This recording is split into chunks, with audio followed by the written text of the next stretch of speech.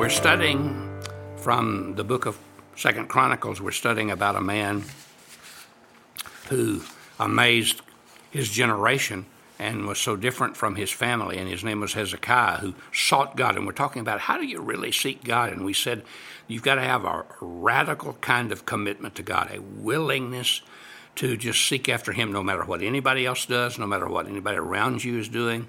And then you have to have the right kind of walk. You have to live the right kind of way by trusting God, depending on God, recognizing his presence. 2 Kings 18, verse 5 tells us that he wholeheartedly trusted in the Lord. Hezekiah did. There were people high up with Hezekiah who wanted him to put his trust in the Assyrians or the Egyptians, but he refused to trust his powerful neighbors. He put his trust in God. He knew his source, and he simply trusted in the Lord as the basic. Trust here is a common word for reliance upon God. It means he leaned all his weight on the Lord. Hezekiah knew so little about God and trusted him so much. We know so much and trust him so little. The second thing he did was he held fast to the Lord. Verse 6 of 2 Kings 18, that Hebrew word means to cleave, like ivy on a tree trunk. He tenaciously held on to the Lord. The Bible says he actively followed God, and he obeyed God. He did what God said. The New York Times asked the founder of McDonald's hamburgers years ago what he believed. And he said, well, I believe in God, my family, and McDonald's hamburgers. And then he added, when I get to work, I often reverse that, sadly, and I believe in McDonald's hamburgers, and then God gets down the list. So that's what we tend to do, and that's not what matters. Hezekiah didn't do that. But another thing Hezekiah did, he seriously got involved in real worship.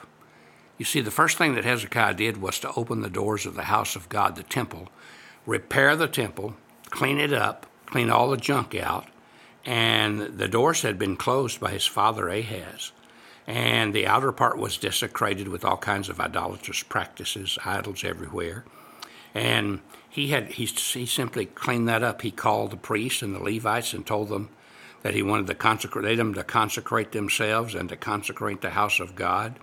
And he called them to make new commitments in their lives. He called them to make a commitment to get the house of God ready for worship. For what has happened here, he said, we've forsaken the God of our fathers and done evil in his sight. And what he's done, he called them to turn their face back toward God. That's what it means to seek God. You see, you can turn your face toward God or your back toward God. The Bible talks about some people who turned their backs toward God. That means they went away from God. They walked from God's will, from God's purpose. When you and I face God, we seek God. Facing God means we look to him, we seek him, we go toward him. And Hezekiah challenged the Levites and the priests. I personally am going to make a covenant with God, and I want to challenge you, for the Lord has chosen you to stand before him and to minister to him. And he's challenging them to make the same kind of commitment that he's making. I think one of the things that's really important here that Hezekiah did, he didn't say, this is what you should do it. He said, this is what I am doing. Will you do it with me? Don't just you be dedicated, I'm dedicated. Don't you just worship, I am worshiping. So the first thing he had to do was get the filth out. And that's what we have to do. We have to get the sin out of our lives before we can really worship. That's why in an average worship service, most people aren't ready to worship until, if they do get ready, until the service is about over. Because during the praise and worship in song, they're maybe still have things they haven't dealt with in their lives of that week that have caused them to sin against God. And so when we confess our sins during the service, say, God, forgive me, I want to worship you, the sermon touches our hearts. And by the end, we're right. But we're just now ready to worship and we're leaving. You see, we ought to come ready for worship. We ought to come ready to praise God, ready to sing the songs of praise, ready to pray the prayers of praise, ready to hear the word of God and let it penetrate our hearts and change our lives. And one of the reasons we worship God so inadequately is because we pretend everything's okay. And that's what some of them wanted to do, just leave the temple like it was. But it had to be clean and cleansed. It had to be right.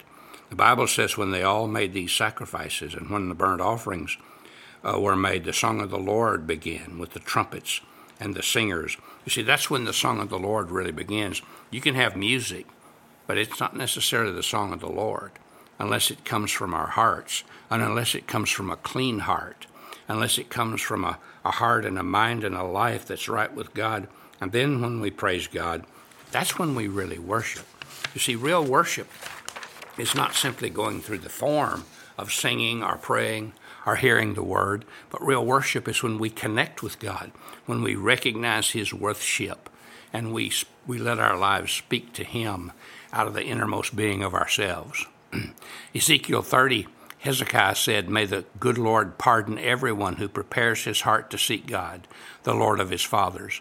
So God pardons us and cleanses us when we really seek him. And the Lord heard Hezekiah and his people. There was a healing, there was a cleansing. Verse 26 of chapter 30 says that there was a great joy in Jerusalem, the joy of worship, the joy of forgiveness, the joy of seeking and finding God in all of his greatness. So if we're really going to seek God, it also involves warfare. What is particularly interesting in verse 32, the Bible says after these acts of faithfulness, which Hezekiah had been involved in, and his walk with God, his worship, his radical commitment, Sennacherib, the king of Assyria, came and invaded Judah and besieged the fortified cities. He completely encircled Jerusalem. And this evil king is trying to destroy God's people and trying to destroy the godly king of Judah.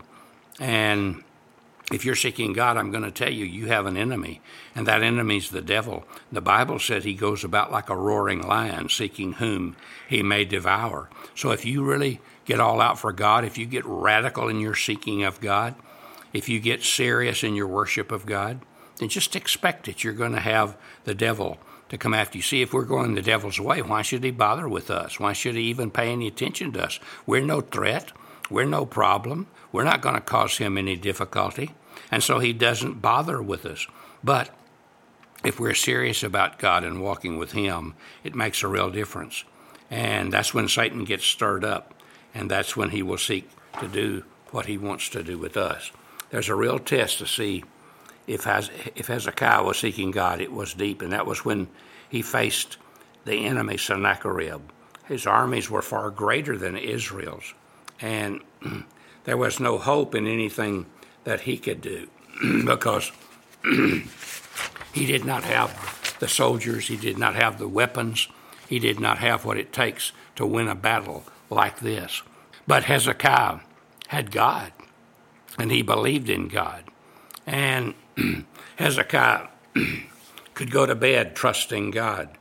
And the Bible says that Hezekiah received a letter saying what he was going to do from Sennacherib, the king of Assyria, and he told him that he was going to destroy the city and take it over.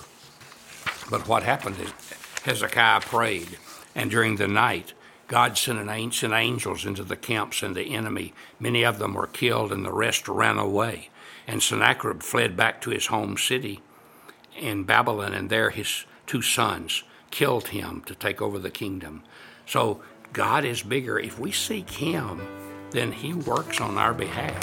So I ask you to seek the Lord with your whole heart. Begin to make that the priority of your lives. God bless you. Have a great day.